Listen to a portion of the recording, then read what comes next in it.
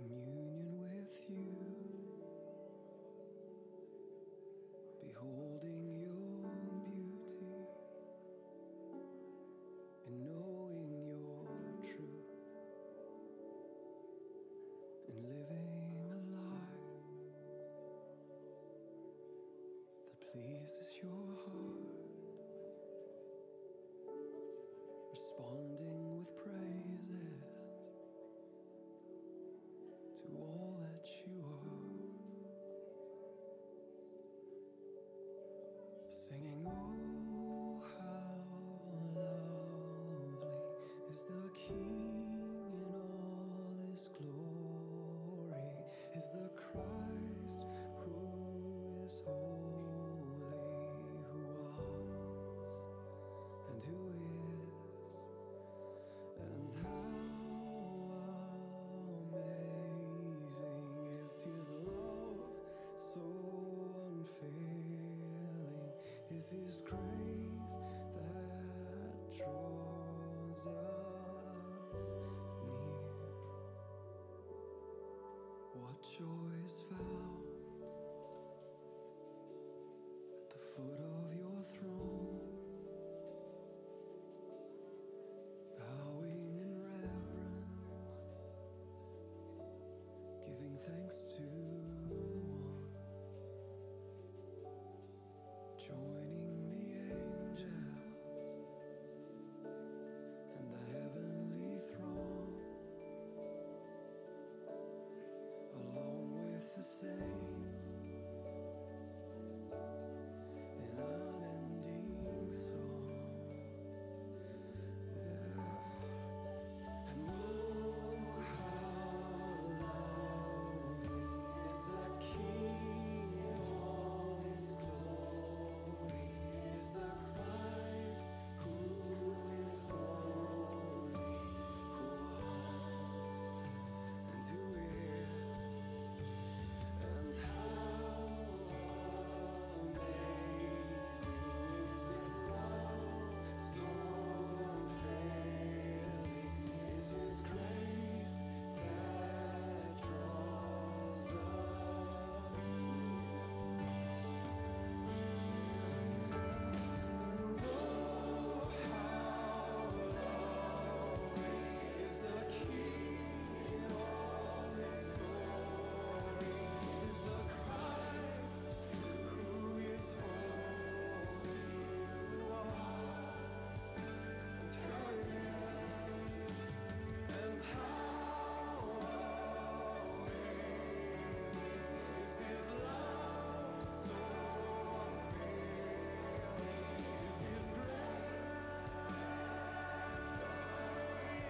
is his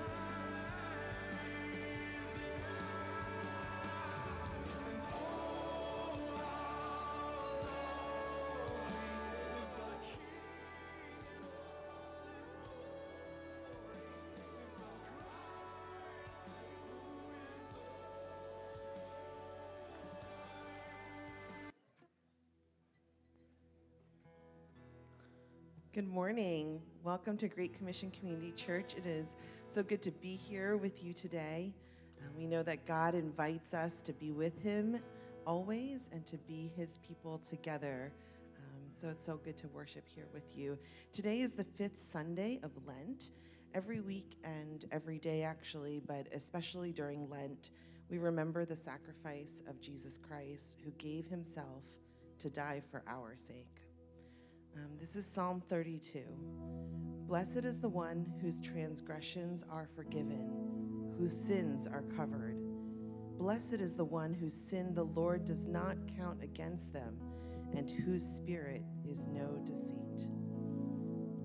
Amazingly, this psalm is talking about us. We are the blessed people that this psalm talks about because we are forgiven of our collective sin. One definition of sin you could consider is missing the mark that God has set as targets for our lives. So the mark that we target is to love God and others, but we sometimes miss it, and we know that. However, our sins are forgiven, covered, and not counted against us through Jesus Christ who died for us. This Jesus who died said, "If anyone is thirsty, let him come to me and drink. Whoever believes in me, as the scripture has said, streams of living water will flow within him." This is his call to us to worship, to come to him and experience his Holy Spirit, who gives relief to our souls like water gives relief to a thirsty person. So as you are able, please stand with us. Indeed, we know his Spirit is here with us.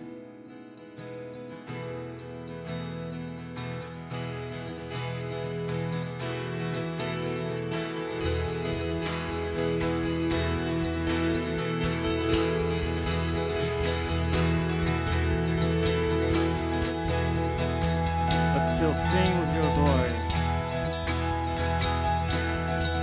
In my heart there's a fire burning, a passion deep within my soul. I'm slowing down but growing cold,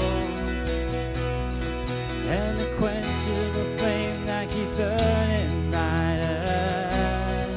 Our love is blazing like the sun, for who you are and what you've done. Let's put our hands together. And as the fire is raging on, so your praise becomes my song. The whole earth is filled with your glory, Lord. Angels and men adore. Creation longs for what?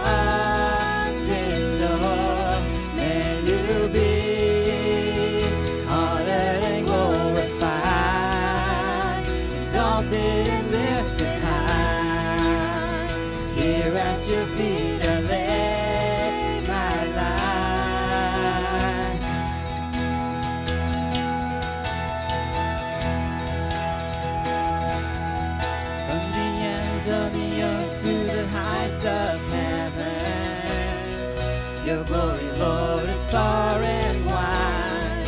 Through history, you reign on high. From the depths of the sea to the mountain summit. Your power, Lord, it knows no bounds. No higher love cannot be found. So then to you, never proclaim your great power and your great name. The whole earth is filled with your glory, Lord. Mountains bow and oceans roar. Creation longs for what's in store. May you be honored and glorified, exalted and lifted high. Here at your feet I lay my life. The whole earth is filled with your glory, Lord. Mountains bow and oceans roar. Creation longs for what's in store. May you be honored and glorified, exalted and lifted high. Here at your feet I lay my life.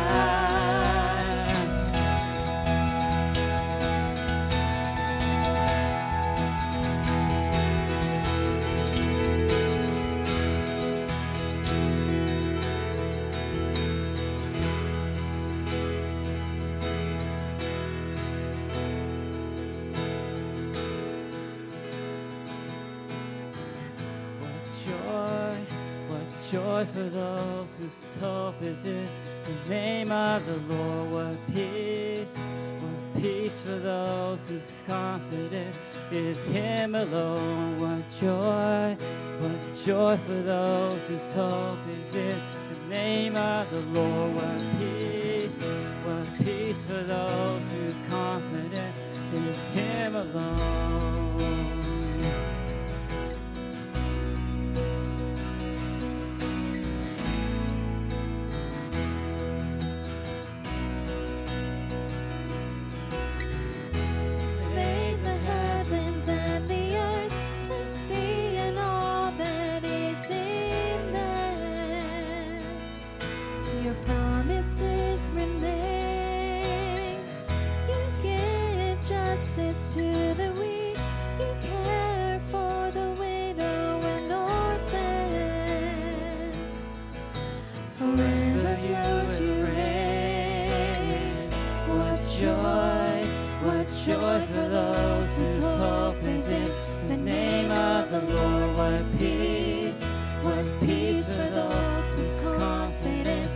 is Him alone. What joy for those whose hope is in the name of the Lord. What peace for those whose confidence is Him alone.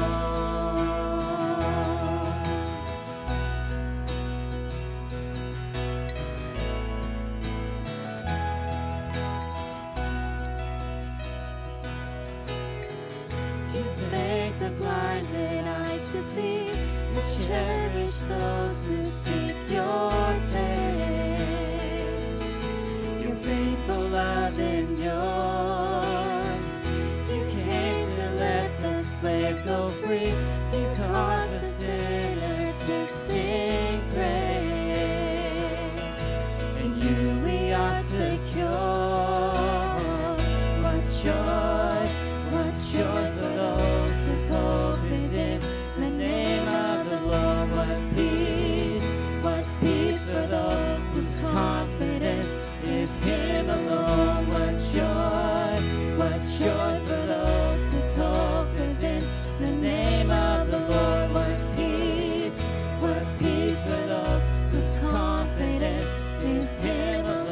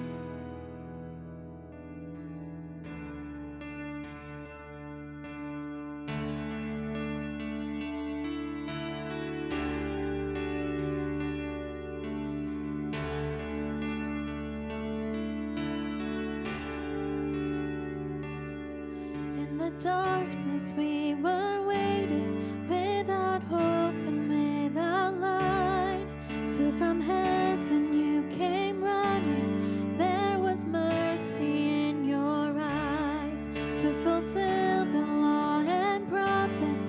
To a virgin came the word, from a throne of endless glory to a cradle in the dirt.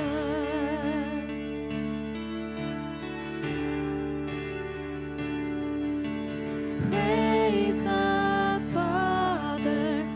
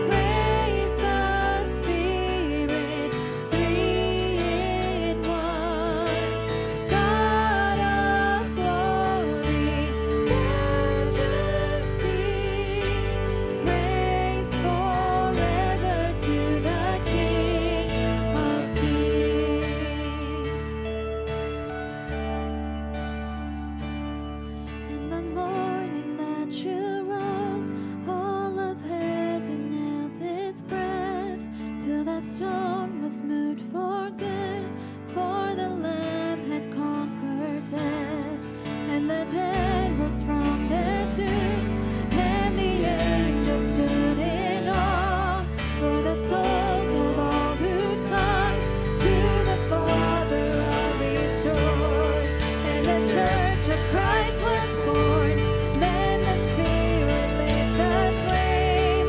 Now this gospel truth of old shall not kneel and shall not fade. By His blood and in His name, in His freedom I am free. For the love of Jesus Christ, who has resurrected me. Praise the Father. Praise the Father, praise the Son, praise the Spirit, three in one. God of glory, majesty, praise forever to the King of Kings. Praise the Father. Praise the Father, praise the Son, praise the Spirit, three in one. God of glory, majesty, praise forever to the King of Kings. Praise forever. Praise forever to the King of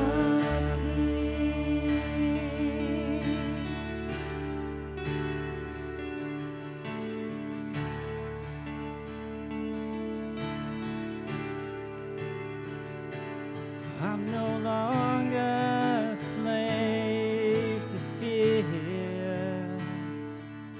I am a child of God. I'm no longer a slave to fear.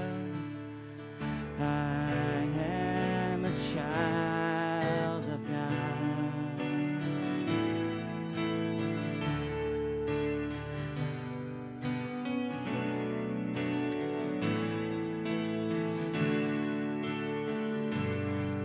Unravel me with the melody. You surround me With the song of deliverance from my enemies, till all my fears are gone. I'm no longer a slave to fear. I am a child of God. I'm no longer a slave to fear. I am a child of God.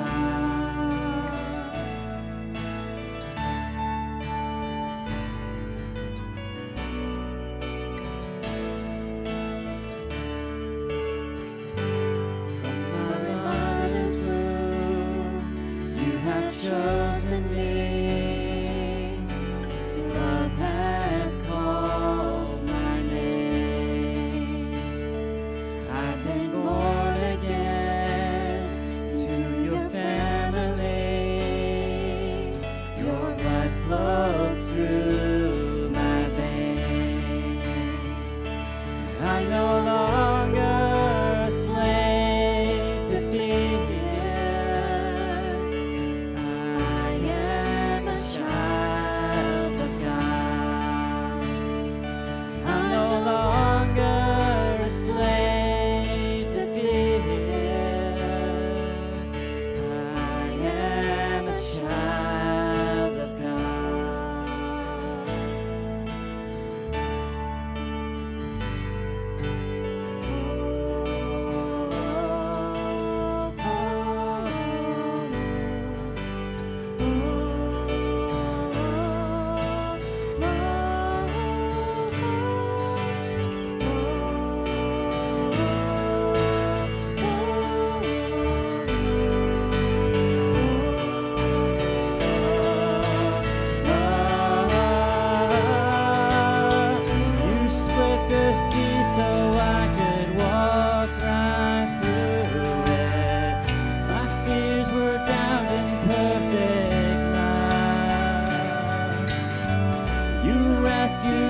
so I could stand and sing.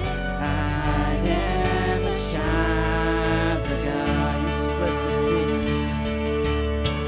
You split the sea so I could walk right through it. My fears were drowned in perfect love. You rescued me so I could stand and sing. I am a child of God. I'm no longer a slave, no longer a slave to fear. I am a child of God. I'm no longer a slave to fear. I am a child of God. I'm no longer a slave to fear. I am a child of God. I'm no longer a slave to fear. I am a child of God.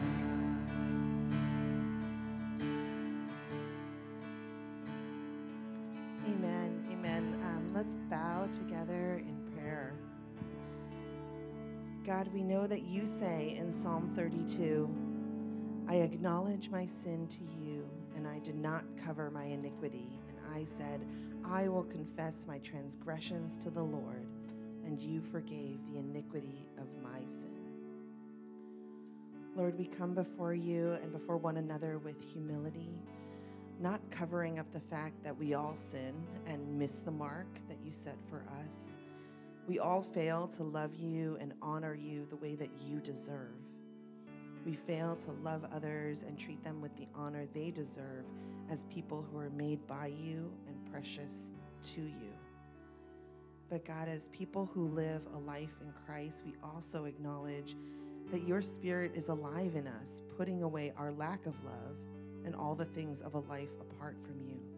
God, you give us a totally new self and a new community recreated to look like you in true righteousness and holiness. We are your workmanship and handiwork, created for a life like Christ. Lord and Father, please renew us and draw us to yourself. Church, take a moment using your own words to ask God to renew your spirit and our collective spirit to come near to him.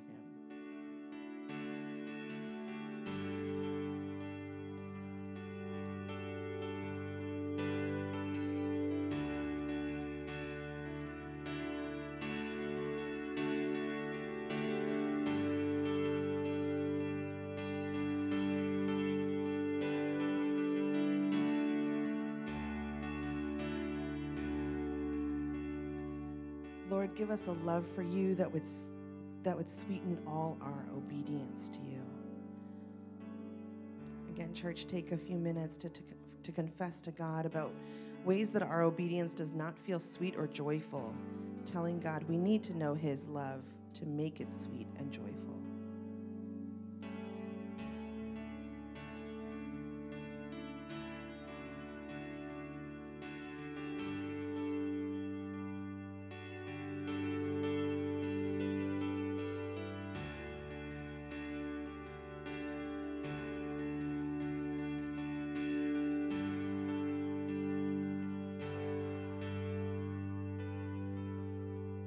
Jesus, we're here turning from and taking off our old self again.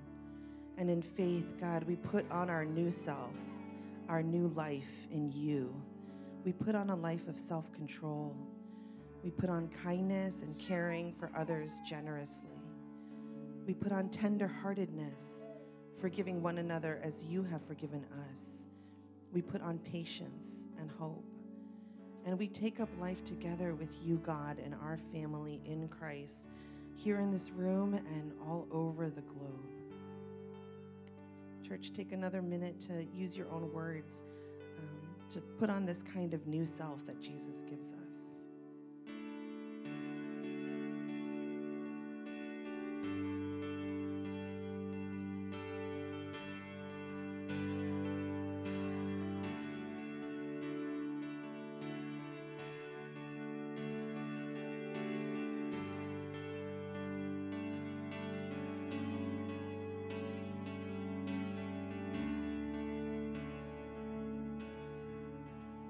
God, you also say in Psalm 32, "Blessed is the one whose transgressions are forgiven, whose sins are covered.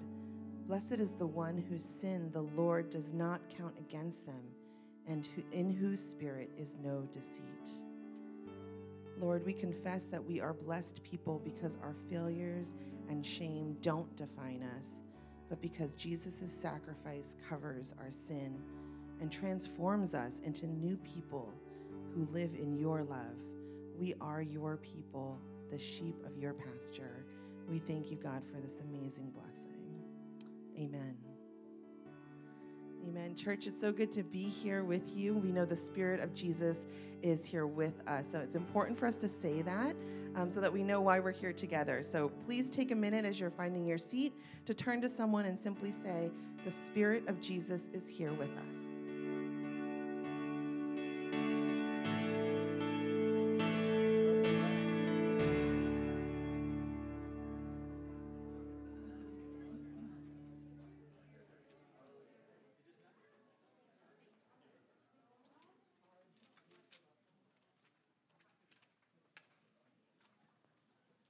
Okay, we're actually going to hear from our senior pastor, Pastor Steve, who will be sharing some community announcements, and then Pastor Carl will come up. Welcome to Great Commission Community Church. If you are visiting us for the first time or coming back for a second or third visit, we are so glad you're here with us. Let me highlight a few things that are happening in our church community. First, we have a weekly prayer meeting over Zoom on Tuesdays at 8 p.m. We believe that prayer is an important part of our Christian life. And so we gather to pray for different topics, pray for one another, and we would love to see you there. Again, this helps us to just be connected to Christ and be connected to one another. Secondly, we are hosting a marriage conference called Soulmate. Um, just want to make sure that you know that this is our conference, meaning this is for our church folks, couples at our church, and their friends. And so if you have friends who might be interested in learning more about what it means to be, I don't know, a good husband or wife, or how to communicate, how to resolve conflicts, yeah, please do consider inviting them to this. Um, we do have a speaker who will come. He's going to lead this time using a tool called SDI. It's a tool that helps us to understand our motivations. And so hopefully this will help us to learn some things about ourselves, about our spouses. I think it will enhance our communication skills and also help us to manage conflicts better. Um, and I think it's gonna be fun. It's gonna be fun because we'll be together with other couples at our church, just encouraging one another, and hopefully there'll be a lot of laughter and just learning together. And so if you're interested, please do sign up. The deadline to register is April 14th. Our church offers a resource called Right Now Media. We just want to make sure that enough people are using this resource and find this to be helpful. So if you are using this resource consistently and you find it helpful, please let one of our pastors know. If not, we will most likely cancel our subscription and utilize our resources somewhere else. Baptism service is coming up. Baptism service will be on May 14th. This is a joint service at Marshall High School. It's gonna be a time when we get to celebrate what God is doing in midst of us. We'll get to see people professing their faith and getting baptized. And so I want to invite you to come out to this. I think this is probably one of the highlights of our church ministry calendar. It's gonna be a time where we celebrate and again just worship and just hear from one another of God's goodness. And so please mark this date down, May 14th. And please join us for this.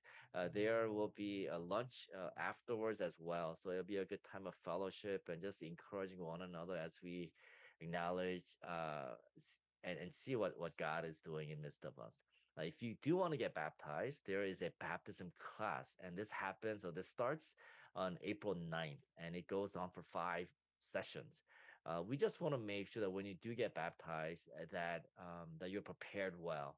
And so we will walk with you, talking about the meaning of baptism and why it's important, and make sure that you are prepared. And so if you are interested in getting baptized, please sign up online for this class. The deadline to sign up is April 8th. And there's also a class for our teens and our kids. If you do want to get baptized, there's also a class for you. And so you could also register online for that as well.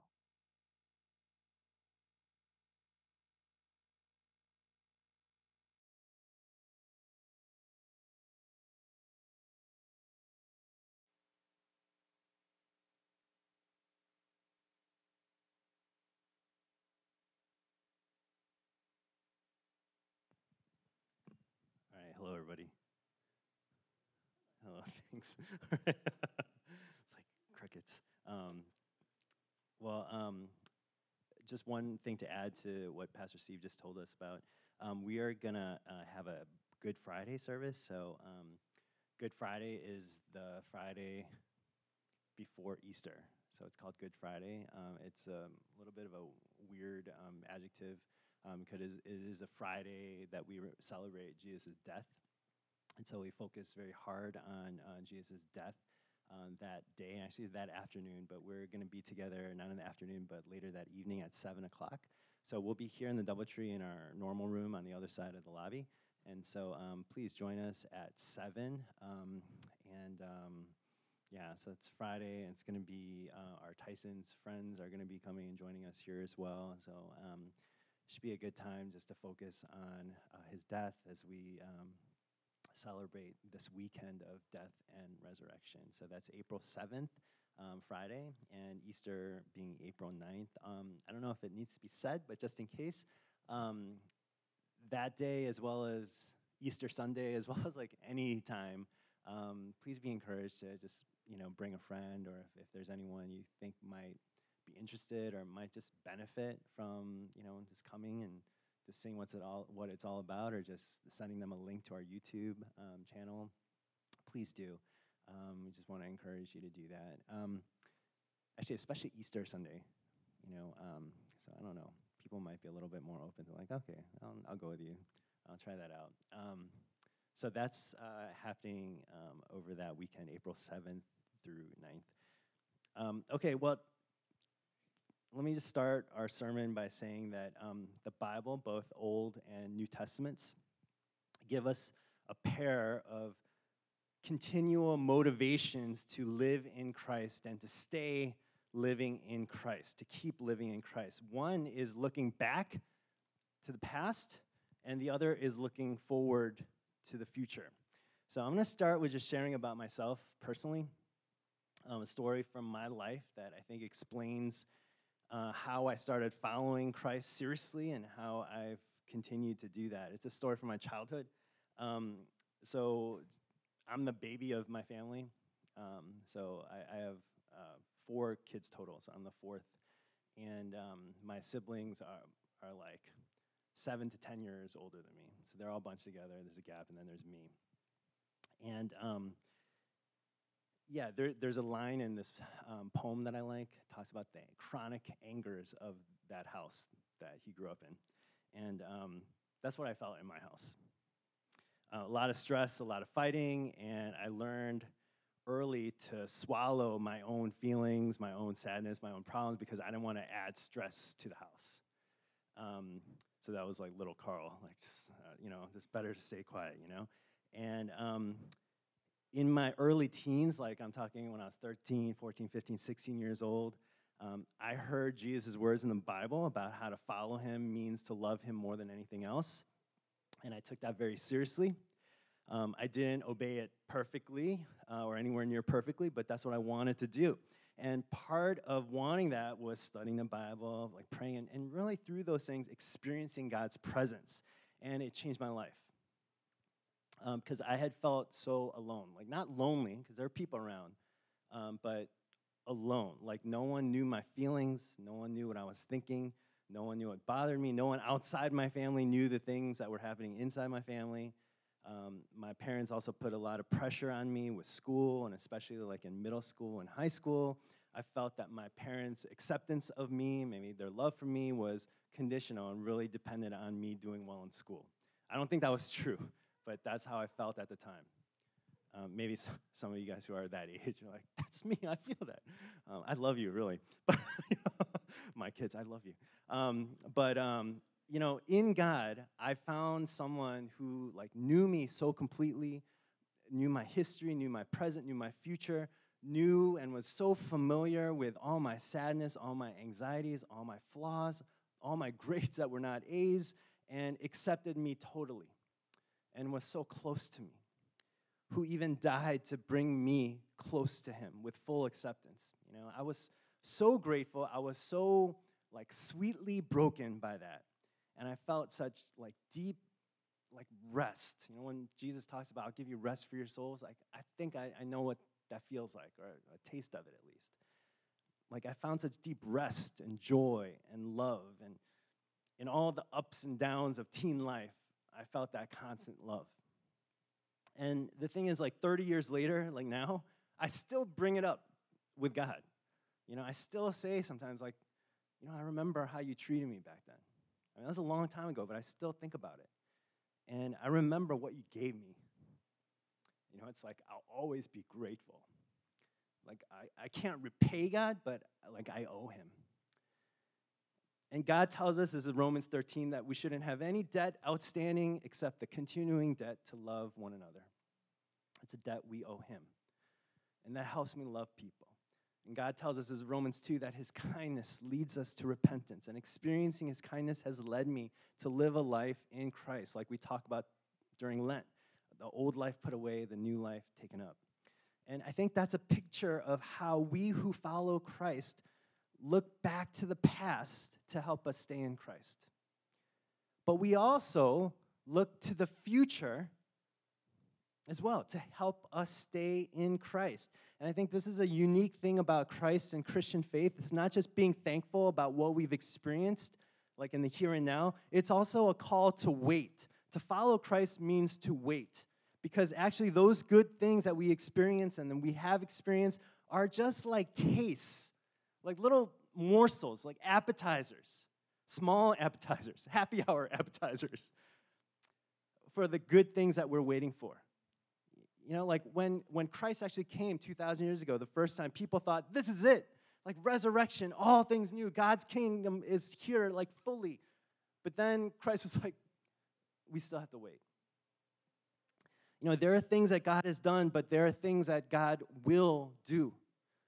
There is kindness God has shown, but there is kindness God will show.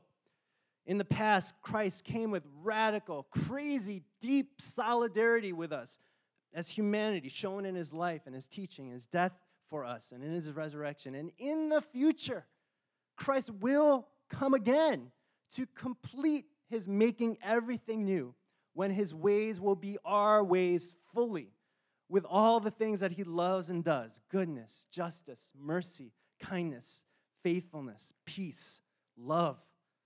So God's kindness, past and future, not just the past, but past and future, leads us to repentance. Because of what we see looking back and what we see looking forward, we have this continuing debt to love God and love one another. And Mark 13 is the passage that we're going to be looking at today. It's a picture of the future that helps us look forward and helps us find ourselves staying in Christ even when it's hard.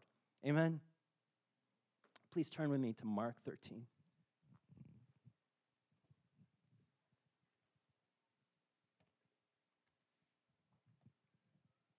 Okay.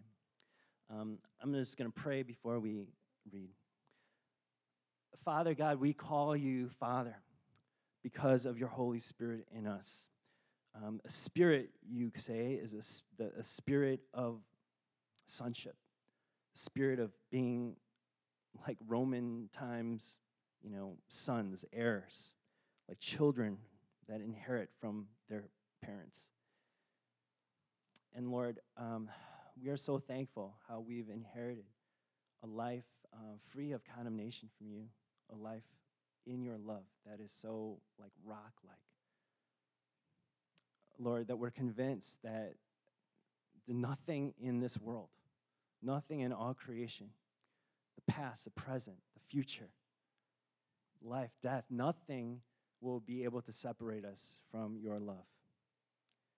And we hold on to that with all our hearts, Lord. God, as we look into your word, as we listen to you, as we think on, meditate together on your word, let that Spirit who delivers us from fear, that Spirit who makes so firm in our spirits your love, Lord, let your Holy Spirit speak to us, strengthen us, cause us to love what you've done in the past, and cause us to love what you will do, to keep us close to you. In Jesus' name we pray. Amen. This is a challenging passage to understand. So there's a lot of scholarship on this, lots of questions and sort of answers that are like best we can do, but we'll do what we can here. All right? Amen? Yeah. All right. Mark 13, starting in verse 1. We're going to read the whole chapter. And as Jesus came out of the temple, one of his disciples said to him, by the way, this is what we read 2 Sundays ago, this last 2 verses here in this section, but then we're going to read the rest of chapter 13 today. As Jesus came out of the temple, one of his disciples said to him, "Look, teacher, what wonderful stones and what wonderful buildings." So they're looking at this beautiful, somewhat newly renovated, in that time, in the past, in that last 30, 50 years, this temple had undergone like a tremendous renovation. It's beautiful. What wonderful buildings, what wonderful stones. And Jesus said to him about this temple in Jerusalem, "Do you see these great buildings? There will not be left here one stone upon another that will not be thrown down." Verse 3, and as he sat at the Mount of Olives opposite the temple, so this is later, and he can see the temple from this kind of hill vantage point, Peter and James and John and Andrew, 4 of his disciples, asked him privately, verse 4, "Tell us, when will these things be?" Like, when is this temple going to be destroyed like this? When will these things be? And what will be the sign when all these things are about to be accomplished? Like, when are we going to know it's about to happen? When is it going to happen? And when are we going to know it's happening? And Jesus began to say to them, "Watch, be on your guard. See that no one leads you astray. Many will come in my name saying, 'I am he,' and they will lead many astray." All right, I'm just going to pause here just to give us a little framework of what we're going to read the rest of this chapter. So verse 5 to verse 23, and then verse 28 to 31, it seems like they are about the destruction of the Jerusalem temple that happens in 70 AD, 70 AD. Jesus is predicting that destruction.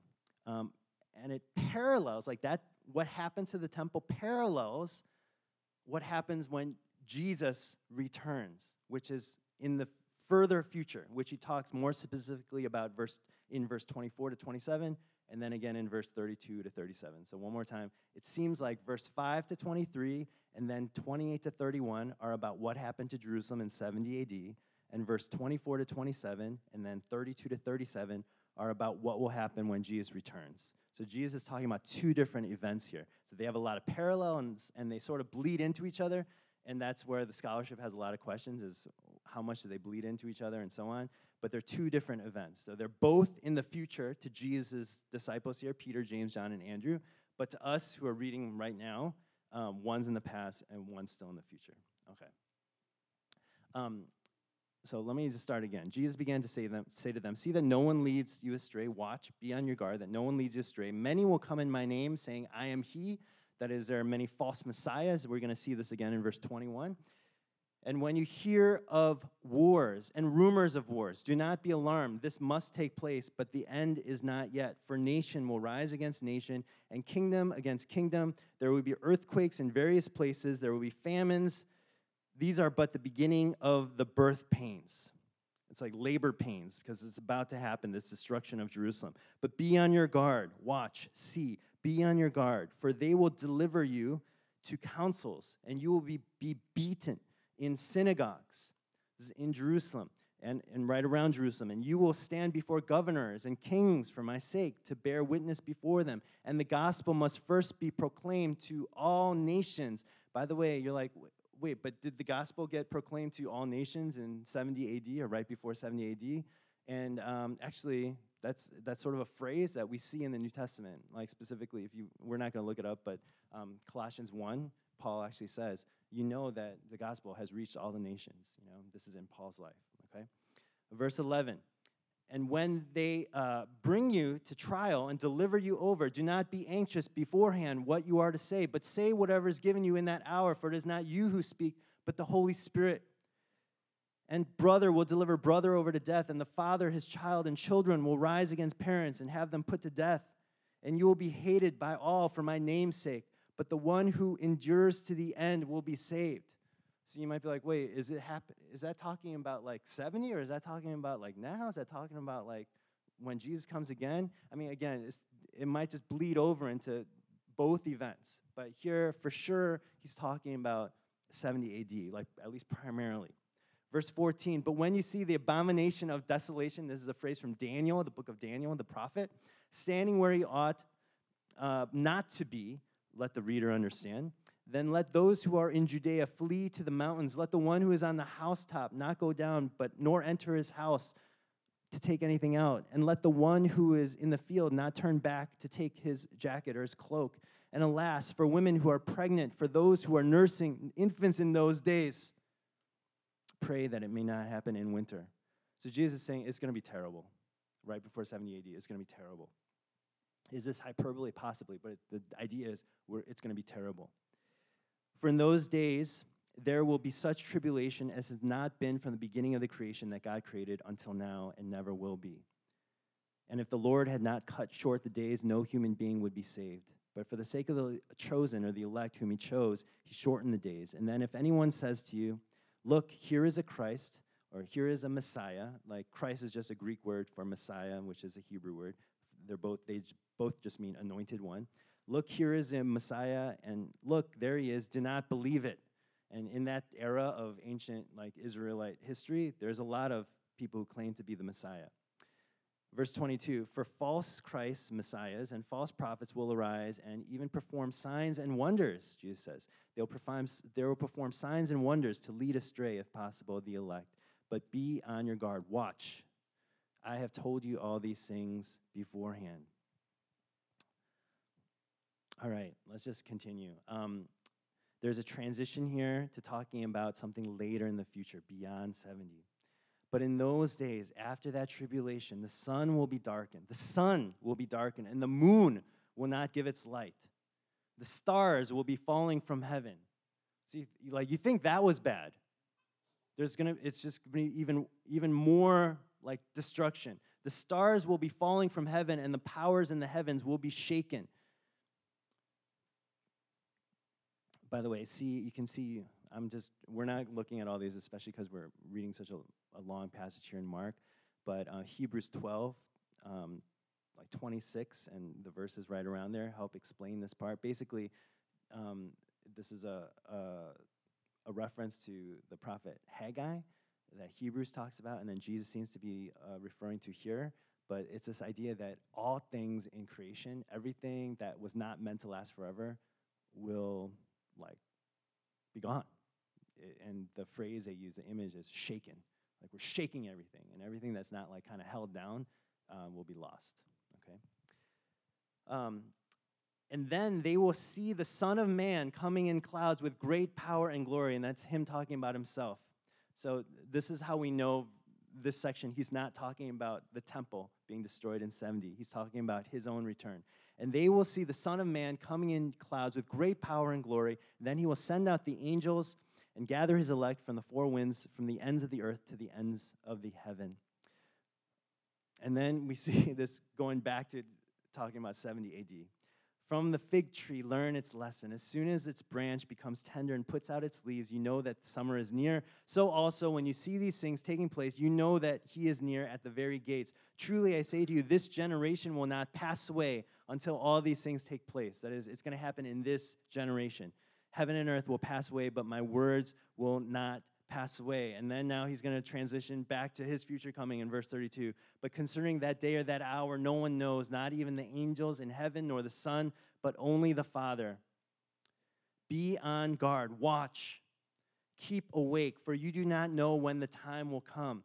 Be on your guard, keep awake, watch, for you do not know when the time will come. It is like a man going on a journey when he leaves home and puts his servants in charge, each with his work, and commands the doorkeeper to stay awake. Therefore, stay awake, for you do not know when the master of the house will come, in the evening or at midnight, or when the rooster crows or in the morning, lest he come suddenly and find you asleep. And that is what I say to you, and what I say to you, I say to all, stay awake. Why does Jesus tell us about all these things? Why does Mark think it's important enough to make it one whole chapter in a 16-chapter book? I mean, it seems like long. But I just want to offer like 3 truths as we kind of think through this passage. I want to offer 3 truths for us to take from this. By the way, if you're taking notes, the title of the sermon is Waiting. Waiting. 3 truths for us to take from this. 3 truths. That's really hard to say. 3 truths that we can take from this. Number 1, we wait because Jesus is coming.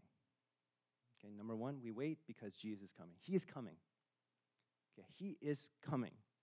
He came to us, and that's what we celebrate like at Christmas. He came to us, but he's also going to come to us. And all things will be made new. This world will be transformed. It's going to be shaken and remade. It's going to be torn up and rebuilt. It's going to be deconstructed and constructed. Things here don't last forever. Amen. I know, it's sort of like a pensive amen, like, indeed. Things here don't last forever, and we honor him. We owe him for what he will do because it is going to be beautiful, and it's beyond us. But we know it's going to be good and beautiful. We wait because we know Jesus is coming again. We wait because we know he's coming again. But it's very tempting to think that Jesus will not come again. It might not be the most hopeful, but it's tempting. And it's hard, I think, because it's tempting to not think or sort of stop believing or sort of kind of dilute our belief because waiting for Christ requires us to believe in the supernatural. It requires us to believe in resurrection and ascension and divine power that is beyond the scope of our imagination, in dimensions of this universe like we can't understand, like a first, second, third, fourth, fifth, sixth, seventh, 20th dimension it's just beyond us. And we read about it in Scripture and it's just surreal to us. You know, most of us, we're just too Western. Like we're too educated. We're too scientific.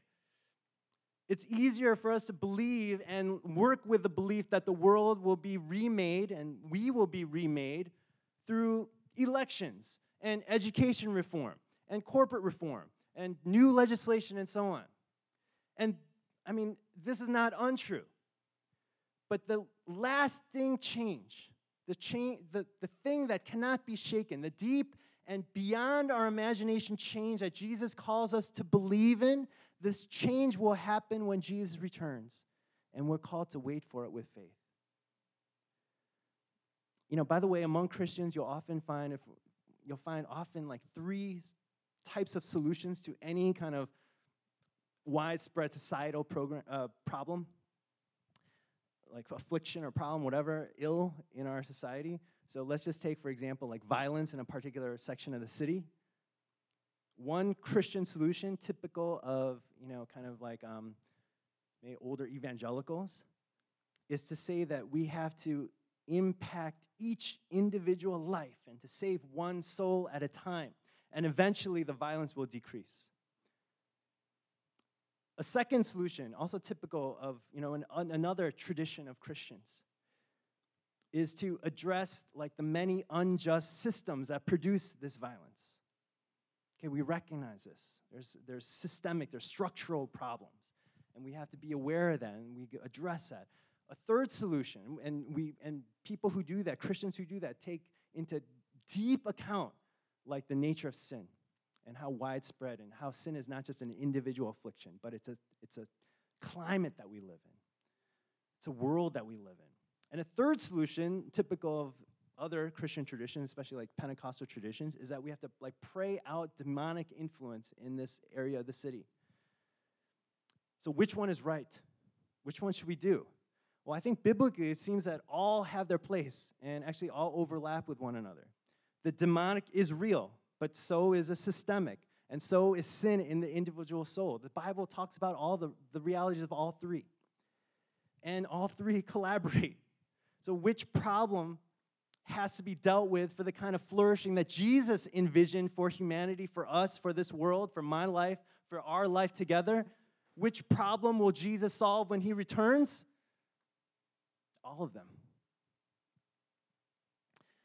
And as we are part of giving and knowing tastes of Jesus' kingdom, that kingdom to come, we minister to individuals. We minister to systems. We minister, well, not minister to the demonic, but we deal with the demonic. And when Jesus returns, he will deal with all of these in a way that is amazing and terrifying and decisive and beyond our current imagination. And sort of a close parallel is what happened to Jerusalem in 70. But it's much more than that. It's that times a million. Number two, we wait. Number one, we wait because we know Jesus is coming. Number two, we wait because we don't know when Jesus will come. We don't know when Jesus will come. I'm just going to read verse 32 and verse 33 again. Concerning that day or that hour, no one knows. Not even the angels in heaven, nor the Son, but only the Father. Be on guard, watch, keep awake, for you do not know when the time will come. Jesus' logic is nobody knows, so you guys always got to be ready. Like if you sort of knew, you could sort of hedge and like be like, I don't need to be ready now, but like when I see, then I'll be ready. He said, no, be ready all the time because no one knows. And so we say to ourselves, we say to one another, don't try to predict. No one knows. And there's a long history in the church of people trying to predict. And we still see it today. You could go to the bookstore and probably find some books predicting, like, hey, I found this magic code, whatever. No one knows. All right, Jesus said, no one knows. Just be ready all the time. So when people are like, oh, such and such thing happened, so Jesus is coming soon, like it's a very kind of holy sounding kind of thing to say, like, oh, all these wars, Jesus is coming soon. Man, all the missionaries being sent out, Jesus is coming soon. Like they're talking about self-driving cars and free public Wi-Fi. Jesus is coming soon, whatever. Taylor Swift is collaborating with Bon Iver. Kyrie is joining Luca. Oh my gosh, Jesus is coming soon, No, like, don't be a predictor. No one knows. No one knows. Always be ready. If the world is going to pieces, be ready. If things seem to be on the upswing, like lots of good things happening in the world, like there's a peace treaty, or all of a sudden scientists are like, we stopped global warming, whatever. Like, be ready. We don't know when. Number one, we wait because we know he's coming. And it's beautiful and amazing and beyond this, but he's coming. It's going to be destructive, but it's going to be so constructive. Number two, we wait because we don't know when he's coming. And number three, we wait, but it can be hard to wait. This is what Jesus says, be watchful, be on your guard. Verse 5, verse 9, verse 23, verse 33, it's all the same word in Greek. Watch out, be careful, be on your guard. Throughout the New Testament, we read these exhortations to be watchful, to be patient, and to endure. Again, we're not going to read all these passages, but Hebrews 11, 1 Thessalonians 5, and we could give a very long list of passages, and we realize that this waiting for Christ is such a big part of the whole Bible. Such a big part of the whole Bible. Hey, just real quick, just like point, like a subpoint A and B, real quick. Subpoint A, Jesus' return, like the hope of our faith, is not my own individual salvation. That's part of it, but that's a small part of it. So let's not be like that. Let's not be that Western and that individualistic and be like, oh, all that matters is I'm going to go to heaven. No, that's too small.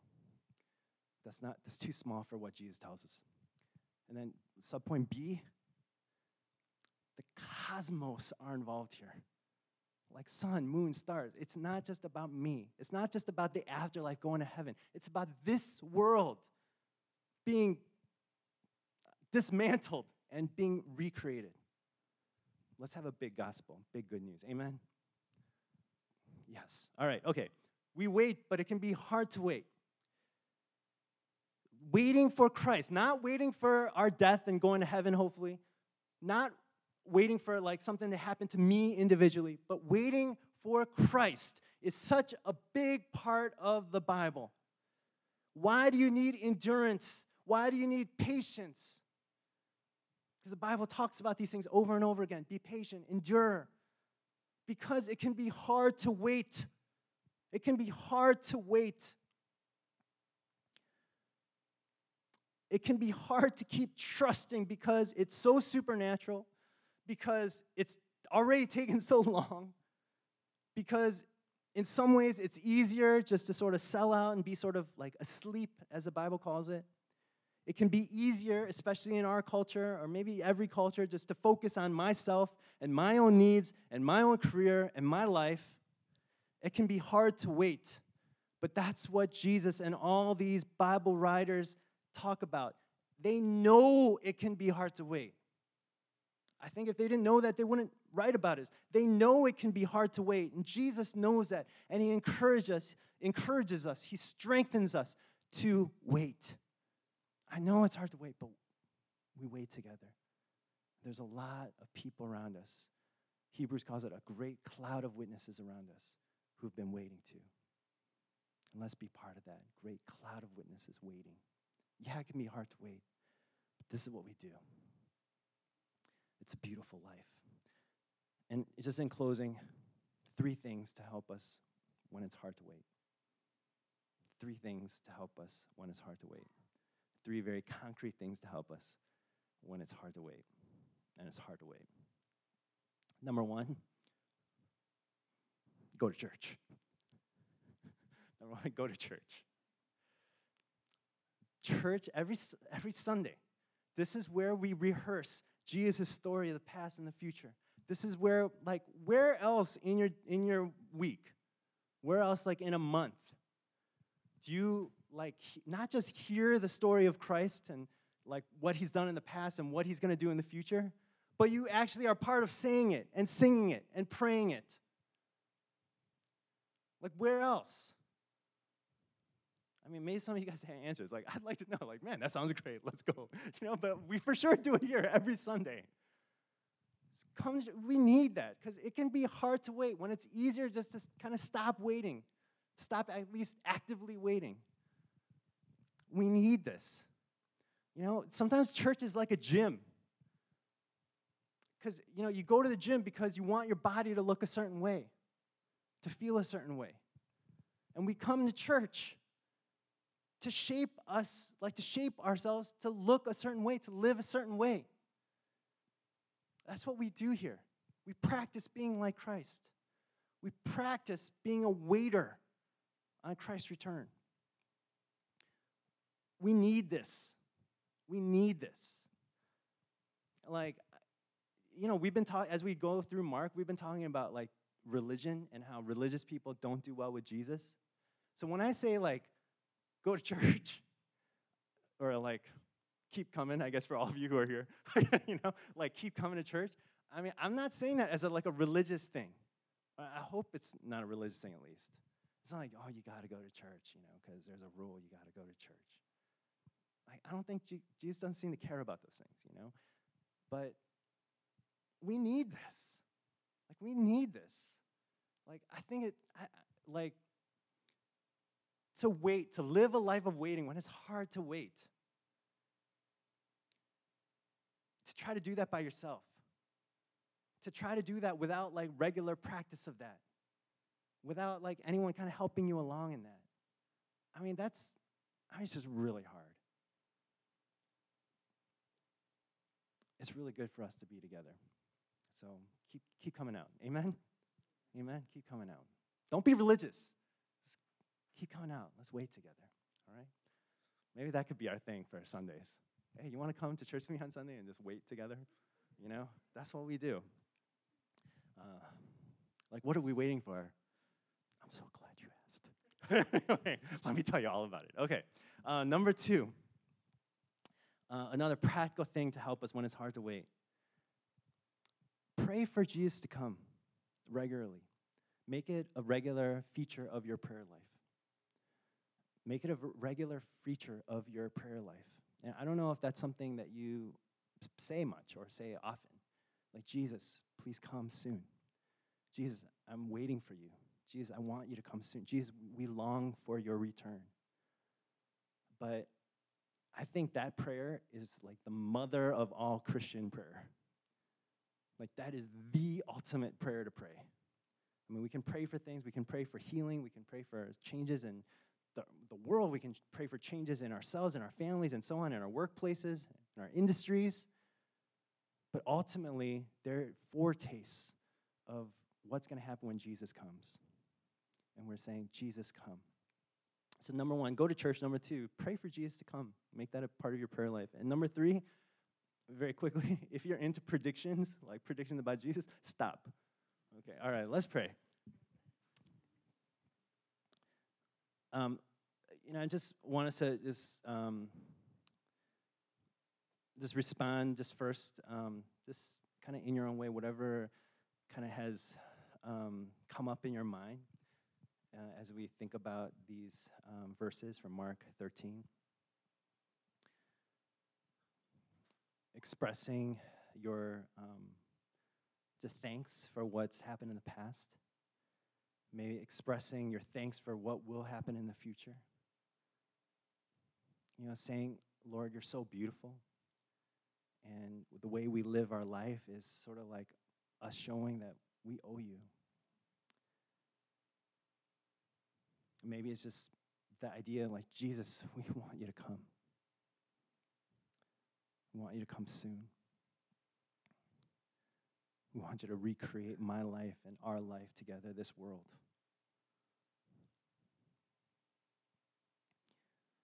Just take a moment. We'll just take a moment here, and just in your own way, just respond to this word. If you're someone who's just not really used to praying, and you're not quite sure how to, just invite you to just use, just simple words, just whatever you're thinking. God is here, and he hears us.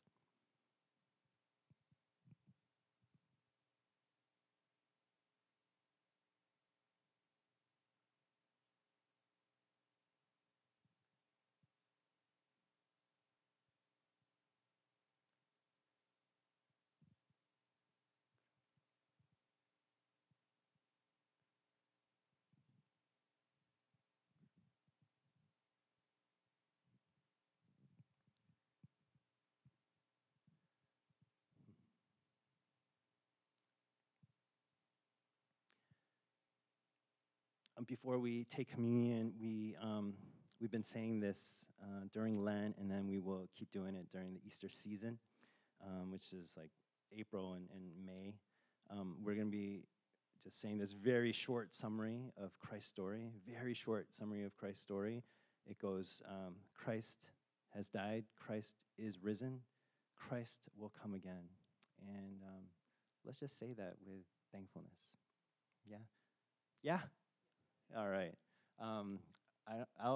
This is the way we introduce it lately. The mystery of our faith is great. By the way, remember, mystery is not the true crime, like solving something, but mystery is just like beyond our understanding. So the mystery of our faith is great, and then let's say this together. And let's say it with, I know I'll make you say it a second time if it's not it doesn't feel positive enough. All right, but let's say this. The mystery of our faith is great.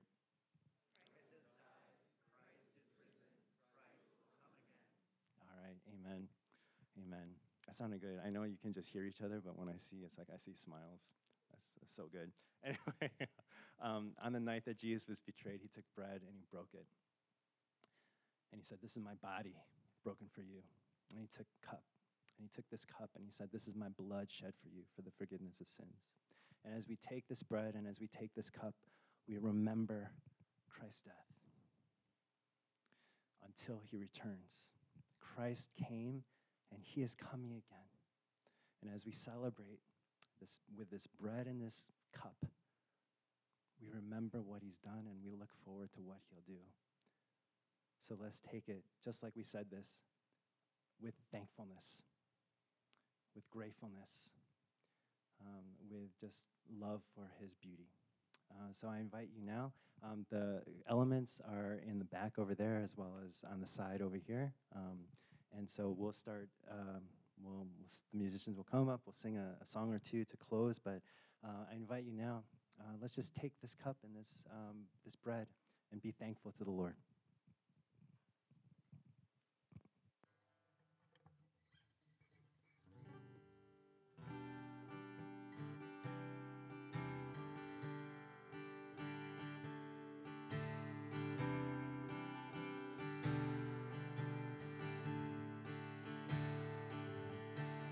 Mystery of the cross I cannot comprehend.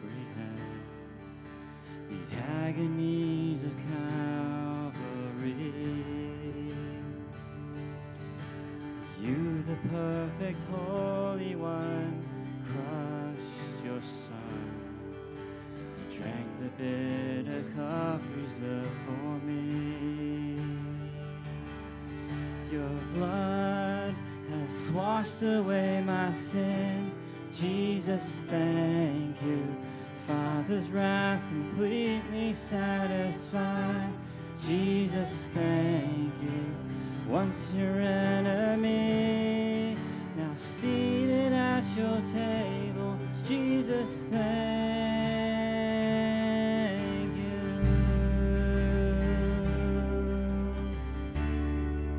If you are able to stand with us and worship with us, and you feel comfortable. By your perfect sacrifice, I've been brought near. Your enemy, you made your friend. Pouring out the riches of your glorious grace. Your mercy and your kindness know no end. Your blood has washed away my sin. Jesus, thank you. Father's wrath completely satisfied. Jesus, thank you. Once your enemy, now seated at your table. Jesus, thank you.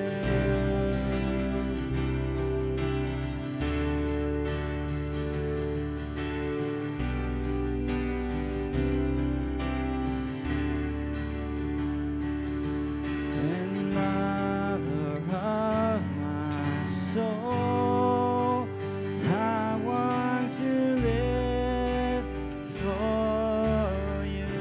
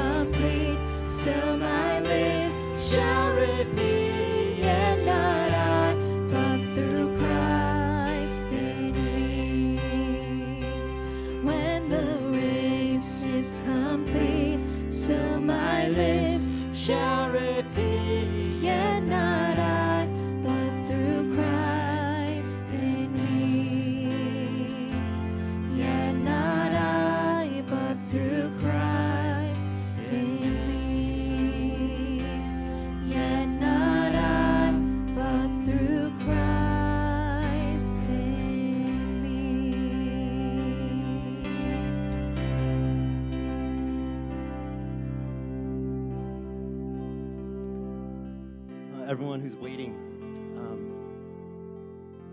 let's keep waiting. As we leave from here, we don't just leave, we're sent out. And I'm just going to read just a few verses from the end of Romans 8. In all these things, we are more than conquerors through him who loved us.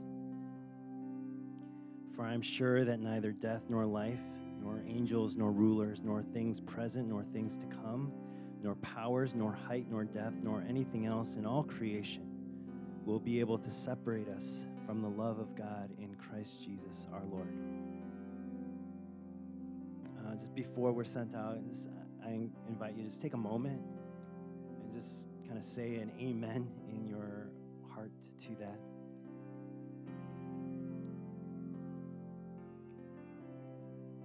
We know that nothing will be able to separate us from the love of God in Christ Jesus our Lord.